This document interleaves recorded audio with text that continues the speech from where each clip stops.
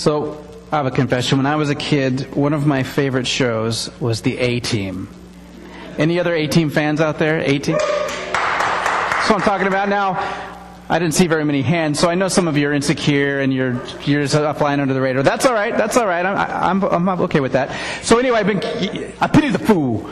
But I have been checking out some old reruns lately, and it's just hilarious to me, these plot lines that I used to think were so great. Of course, it's formulaic. There's some kind of poor person or family who are getting bullied by some organized crime group or something, so they call in the A-Team. Act 1, A-Team comes in, roughs up the bullies, you think everything's going to be all right. But Act 2, the bullies come back with a vengeance and corner the A-Team. And then Act 3 is my favorite, and that's where Hannibal Smith concocts a plan.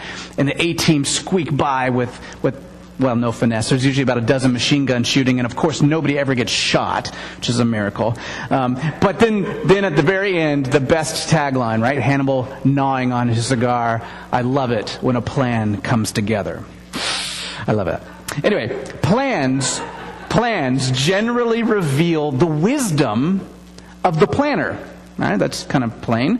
And as we've been walking through Paul's letter to the Ephesians the past several weeks, we've seen how he reveals God's plan, showing God's wisdom in how he chose us before the foundation of the world, how he rescues and redeems and renews, how he gives grace and reconciles Jews and Gentiles and adopts us into his family. That's a great plan.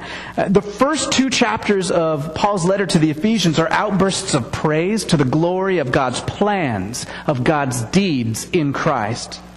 Now, last week we began looking at chapter 3, and as I pointed out, the very beginning of chapter 3 almost looks like Paul's going to start a prayer, and then he gets sidetracked. For 13 verses, he gets sidetracked just to kind of send it home God's incredible plans.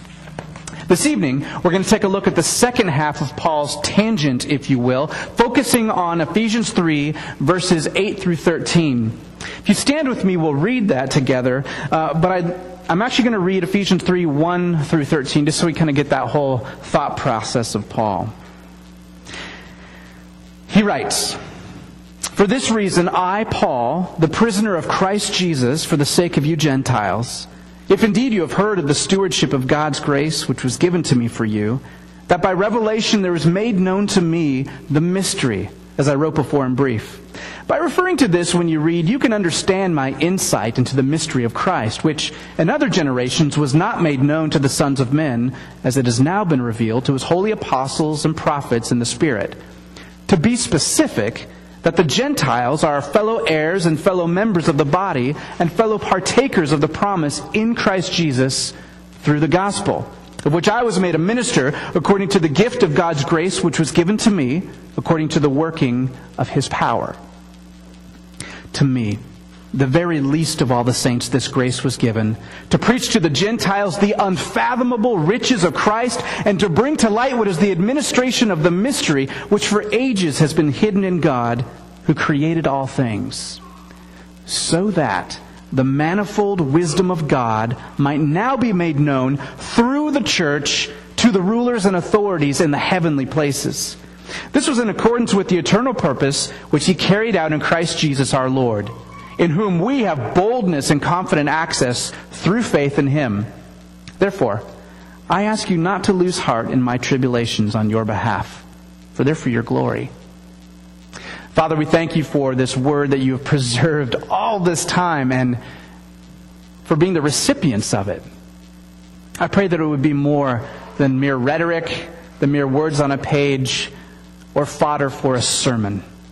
I pray, Lord, that it would be what you say it is, a living word that cuts us to the quick. And even if familiar, Lord, I pray that you would do a new work in us, that you would move the mountains in our hearts and our minds of resistance and unbelief and cause us to be more like you. Amen. You may be seated. So Paul is reminding us in all his exuberance about God and the new people that God is making through Jesus, a new people, by the way, that God calls the church. In all of this, he's reminding us that, hey, I'm a prisoner. I'm writing all of this great stuff from prison.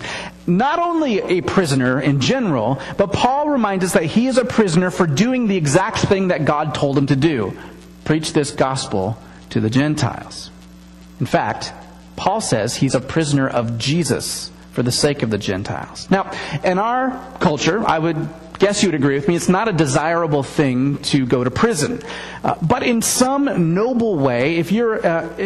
it could be seen as noble if you're imprisoned for, say, a good cause. For example, if you're protesting some important cause and you're being put in jail, it could be seen as a badge of honor. Being persecuted for the sake of good could even be seen as courageous and maybe encourage those who are on your side. That's because we live in an individualistic culture where we're supposed to stand out. In fact, it's a little bit expected. I was getting a haircut the other day. My haircuts never stand out because I get the same one for the last 20 years. But these two kids that I used to tutor at Parkview were there. They're about 11 years old now, twin brothers. They come in with their dad. Dad, I want a blue mohawk. And then the other one says, I want a red faux hawk. And he's like, okay. And so they get the mohawk and the faux hawk. And that's just completely normal in our culture. Like standing out, being an individual is cool.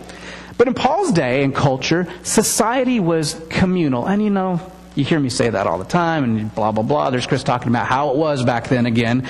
But the last thing you would think about in Paul's day was wanting to stand out or to be different. So if your spiritual leader, the guy who's writing all these letters, Paul, is in prison, boy, that's going to cause some problems maybe to your faith. First of all, it could cause embarrassment. I don't want to have a faith where my leader stands out weird. Or two, it could cause despair. I mean, if your leader's in prison, maybe your religion isn't all it's cracked up to be. Maybe he was wrong. Maybe you're wrong. Either way, it could be discouraging. But if we listen closely to what Paul is saying, this message isn't about Paul at all. He deflects everything onto God. It's about God and God's love and God's wisdom and God's grace.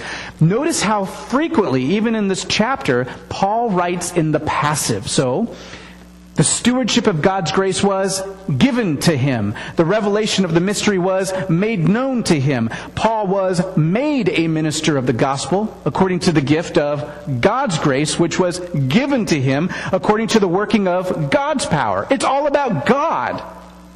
Paul is deflecting everything, saying if I've got any message here or any kind of authority or any kind of status, it's all because God is the one who did it to me. God is the prime actor. Paul is acted upon. And now we pick up verse 8 where Paul writes, to me, the very least of all the saints this grace was given, to preach to the Gentiles the unfathomable riches of Christ. I'm 2 for 2 on unfathomable, by the way. 3 for 3 now. I thought I was going to screw that one up. But anyway, to bring to light what is the administration of the mystery that for ages has been hidden in God who created all things. So here Paul actually puts a new spin on an old Greek word. In our Bibles it says, to me, the very least of all the saints. But that's because there's no real English word to describe what's going on in Greek. If we are really literal to what Paul is saying, we might say something, English teachers, plug your ears, I am the leaster of these, or I am the leastest of all the saints. Paul, see, is ever aware that his apostleship, his special calling, is dependent, all dependent on God and God's power. Paul was a persecutor of the church before Jesus confronted him and convicted him and enlisted him into his service. So God's grace is given to this man Paul, the leastest of the saints, if you will, to preach to the Gentiles this incredible storehouse of wealth in Christ. And up to this point, Paul has been busily telling us of the riches in Christ. He says that all things in heaven and earth will be summed up, made whole in Christ. We've had 2 chapters thus far telling us of these riches in Christ, and yet Christ Jesus is so abundantly full of substance and good news and wisdom that to us and our limited abilities, He is unfathomable, impossible to understand in His fullness. Paul is charged with preaching Jesus, even though there are not enough sermons in the world to come close to describing who Jesus really is, which I think is great. I've got real job security. But God revealed the mystery to Paul, the mystery of how God was going to make these people, consisting of Jews and non-Jews, a new creation. The mystery of how Jesus' life, death, and resurrection, and current reign make this new community possible. Paul is now about to share God's incredible plan. And you remember how I said a person's plans often reveals the wisdom? Well, here Paul speaks of the manifold wisdom of God. We're about ready to see God's plan, and it's going to show all of God's wisdom. Paul uses this funny word, manifold, in the English. It's polypoikilos in Greek, and it means, you get the poly in the beginning, and poikilos is like colorful or variated, so many variated, many dimensional. It's actually a word he probably ripped off from Euripides and some Greek poets, and they would use it to describe tapestry, the back of a tapestry, and how many different colors came together, or the hues that would come out in a garland with many different colors of flowers. And Paul is saying that when you look at God's wisdom, when you look at His character, when you look at what He is and what He's done and what He says, every time you see Him from a different perspective, a different angle that is equally glorious and fantastic. The manifold, multifaceted wisdom of God. Paul is about to tell us about this wisdom of God. He's about ready to reveal it. Do you want to know what it is? Do you want to know God's plan, His wisdom in action? I give to you the unveiling. There it is. Pretty soon. That's you. And the next one. And it's Nancy. No, it's the simple things. It's the simple things. That's Benjamin, by the way, just 2 years ago. Isn't that crazy? And the next one. And it's the acts of the church, the repeated actions, the sacraments. Next. And it's eating together. It's the mundane. It's the love that we share. And finally, it's the downright weird. Love you, Jim Donath. Paul says the manifold wisdom of God is made known through the church. Not just our church. That was just fun because you recognize a lot of that. But the church in the world. It's the manifold wisdom of God is made known through the church to the rulers and authorities in the heavenly places. The angelic beings, the angels and even the demons are looking at us to see God's wisdom. Are you serious? Have you thought about what that means? What the implications are of that? Is this some kind of joke? I mean, isn't there another plan? So I remember I was in 1998. I think actually 99. It was 99. I was in the Coast Guard at this unit down in the Bay Area where we would respond to chemical and oil spills. It's called the Strike Team. And I know that you don't ever associate in your mind Coast Guard and driving a semi-truck, but I kid you not, half of us were trained how to drive big rig trucks to get our response equipment places. So I was 24 years old, and I had to bring our pump load up to Edmonds, Washington, right near where Ian's from, and so I get there the night before we're going to do this training exercise. And I pull in where the hotel is. I think probably the extended stay there, if you know, it's across from that strip mall, Ian. And there's this lineup on the side of the road where trucks are allowed to park, semi-trucks. Well, it was all full. So there's a strip mall across the street from the hotel. And I get a hold of one of the business owners. You know, there's like 12 stores there. And one of them says, yeah, no problem. You can park there tonight, but just have it gone by 8. Like, no worries. I lock it up. Go to my bed. I'm sound asleep until about 4:30 in the morning. I get a call from a tow truck driver. It says, you know, this is your truck, and I'm going to tow this truck. And so I grab all my gear, and I go out there. And this guy's just being belligerent, and I'm like, hey, sorry, I got permission. He didn't have anything of it. He saw me and probably saw two things. One, this kid's 24. He's probably afraid of me. Two, he's government. He can probably pay whatever price I charge. And so we go back and forth, and finally he says, you're not leaving till you pay. And he puts a chain around my bumper. Now, this is a tow truck that's like for cars. It's not the ones that can haul a bus or a semi-truck. So it's basically a little tiny truck compared to the one I was driving. Keep in mind that this is one of the largest loads we had. It was over 70,000 gross pounds. And 2, it was 4:30 in the morning and I was getting agitated. So I started the engine. I said, "Sir, in 10 seconds I'm going to back up and your chain will break. This is a federal response vehicle. You can't hold it up. I'm going to leave now." And he looked at me with a blank stare, and I got in the truck and he took the chain away and I drove away. Really? Like, that's your plan? The little chain on the bumper, that's really going to work? You need a plan B, dude.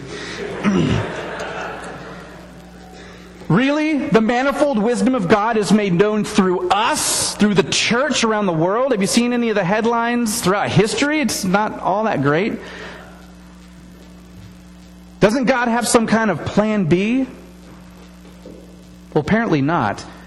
Paul says that God's plan is part of His eternal purpose, which He carried out in Christ Jesus our Lord. So, this is God's plan from the very beginning. It wasn't some like Band-Aid thing. It's His plan from the beginning. And I admit, what first came to mind were 2 thoughts. First, I hope there's a plan B still. I know the Bible says there's not. But then I got to thinking a little bit, and I was reading F.F. Bruce, a famous commentator on Ephesians, and he says that the church is God's kind of pilot project. So, like a pilot show will come out, and if people like it, well, then the show will continue. And so, hey, if we're just a pilot project, we get a little extra grace so we can make some mistakes. That's kind of what I was thinking. My second reaction was to say, sure, the church is far from perfect, but look at all of God's wisdom that has been revealed in the church. And it makes me want to talk about things like how, for all of its faults, the church has made some forward progress in breaking down walls of race and nationalism and sexism. It's gone somewhere in the right direction. And I want to say, hey, look at how some of the followers of Jesus have started, say, hospitals for the first time, or how universities were created in the beginning to be theological centers of education. How Christians in the beginning adopted kids out of the Roman Empire who were deformed or just unwanted by Roman families who would have been left to die. I want to say, hey, we can take this thing about equality being self-evident for granted because of the gospel, because of Jews and Gentiles being made one and no longer slave or free or male nor female, as it says in Galatians. I want to preach about how we still have a long way to go, but we can really make a difference in the world. Those are things I love preaching about. Those are things I think you love hearing about. Those are biblical things. And I'm a lot like you. I want the Bible to tell me what to do. Just tell me what to do, man. I want to get on with it. Tell me how to be a better person. Besides, we sure don't want God to look dumb if His manifold wisdom is being displayed in us, right? The problem with preaching on those types of things about how we should live is I don't think that's Paul's point here in Ephesians 3, 8 through 13. Oh, Paul's going to get to how we should live. In chapters 4, 5, and 6, he's going to basically say, if you believe chapters 1, 2, and 3, this then is how you should live. Oh, there's a whole bunch of other sermons will be in this thing till July. So don't worry. We're going to get to how to live. But this passage doesn't allow us to do that, I don't think. In fact, this passage reminds me a lot of another story, one that Dan read earlier. The story of Jesus leaving Jericho and heading up to Jerusalem. And just before he gets to Jerusalem, he makes an odd stop. He stops outside, sends 2 of his disciples to go get the colt of a donkey to come back. I think Jesus is probably in pretty good shape. I think he could have made it on foot the rest of the way. Most people did. But he goes and gets a donkey. Now, oftentimes, people with means would have an extra donkey around for dignitaries, teachers, things like that. So it's not that surprising that Jesus would get this donkey. But what is important is the statement that Jesus is making by going into Jerusalem the way he goes into Jerusalem riding on that donkey versus the statement that the crowds are making about him. You see, in the prophet Zechariah, there's a beautiful promise from God to the people in captivity. And God promises to send a king who's going to bring peace. He's going to ride onto the scene on the colt, the foal of a donkey, and not a war horse. Jesus deliberately chooses to come into Jerusalem on the colt of a donkey, not because he's tired, because he's making a statement about the type of king he is. The people don't want that type of king, however. They don't want God's plan A, they want plan B. They think they want a king who will make their nation prominent, who will kick out the occupying Roman forces, and that's why they meet Jesus with palm branches. See, centuries earlier, before Rome occupied Israel, Syria occupied Israel. The Syrians desecrated the temple, the heartbeat of Israel, oppressed the people, and then a man named Judas Maccabeus gathered the people of Israel, kicked out Antiochus Epiphanes, and the Syrians kicked them out. And they had decades of relative peace, of relative independence as a nation. Well, one of their great leaders, Jonathan, was murdered by a foreign king in an act of treachery. And the people of Israel were terrified. The surrounding nations were plotting to destroy Israel. And then Jonathan's little brother Simon said enough is enough. And he gathered the people and encouraged the people and fortified their positions. And when he rode into Jerusalem on a horse, how did the people greet him? But with palm branches. Palm branches representing power of a powerful king coming. In fact, it was minted on the coinage around that time. He consecrated the temple and ruled. He was a powerful military leader, able to crush his enemies. But see, in our story, despite Jesus coming in humbly on a donkey, the people want him to be a mighty Savior who would reestablish Israel as thriving and independent at the expense of other nations. They wanted Jesus to be a king like the Maccabees. They wanted power. They wanted their leader to flex earthly muscle, political clout. And they didn't appreciate, or maybe they couldn't appreciate, the manifold wisdom of God at work. God himself became flesh and dwelt among us. Came in humbly on a donkey, gave himself over for the people who were frustrated that he wasn't what they expected. He gave himself over to the authorities who were threatened by his message. He died on a cross, plan A, and rose from the grave, plan A, and defeated death, plan A, and ascended and now reigns over all things. Yes, that's plan A. And the Father sent the Holy Spirit to draw together, to teach and equip the church, his plan A. And on Palm Sunday, we remember how the people shouted, Hosanna! Literally, save, we pray. Jesus came to save, but not in the way that people expected. Certainly not in the way people wanted. And I think of how easily I can identify with those crowds. How Jesus' apparent weakness, if I'm honest, it's revolting to me. I like to feel powerful and in control. In terms of Ephesians and the church, I think of all of our sinfulness, mine included, our weakness, our ineffectiveness. It's embarrassing. It's revolting. And I think how if we're God's plan A, his plan to reveal his manifold wisdom to the universe, how we must be an embarrassment too. I wish we had a plan B. Or do I? See, I'm not so sure I wish for a plan B anymore. What if the wisdom of God is revealed through the church to the heavens and to the earth? And what if that's not so much based on our performance or our mission, but on the very fact that we exist in the first place? Eugene Peterson quotes Gregory of Nyssa as he lists the juxtapositions that make up life in the church. He writes, life is created by death, the attainment of glory in the church by dishonor, blessing by curse, power by weakness. And Peterson continues, this is the church as God gives it to us, the real church. Are you going to receive what God gives us or make up your own? See, what if God's wisdom, The wisdom that causes angels to marvel and worship and demons to squirm in frustration and defeat is revealed not in how polished we are as the church. It's not about us. God's wisdom and glory is revealed in His love and His humility and His commitment to the people He created. God's wisdom is revealed in His redemption of people like you and like me, even us. Sure, hey, once we grasp and marvel at it, we're taken with the love of Jesus, our actions are going to reflect it. They already do in so many ways. I think of the stories I see in your faces. I know the love of Christ pumping through your veins. We're going to grow in love for one another as we continue to follow Him.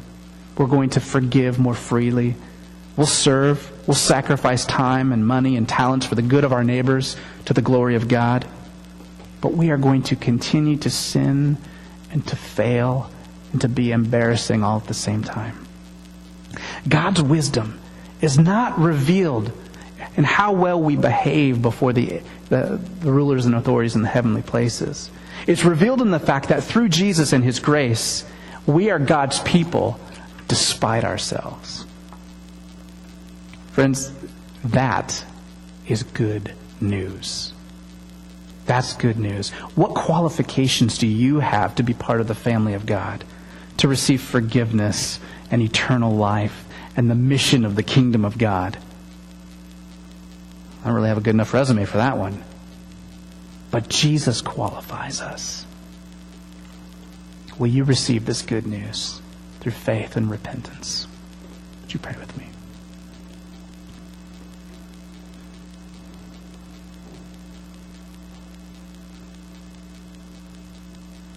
I thank You for this word, Lord, and confess I still struggle with really accepting it.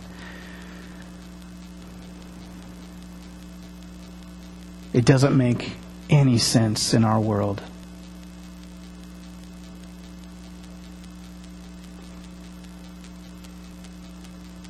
Oh, but how refreshing and freeing it is to know that we are part of Your family, part of Your plan, not because of our qualifications, but because You gave Yourself for us. Thank You for the freedom in that. Lord, I pray that You would help us to stop measuring ourselves with other people or impossible standards. Lord, I pray for a release of guilt and shame in the people in this room and myself. And I pray, Lord, for the courage to turn toward You, to repent, to die to the old ways that lead to death, that we could live in this new freedom as part of Your family. Thank You, Lord, that Your plan comes together. Amen.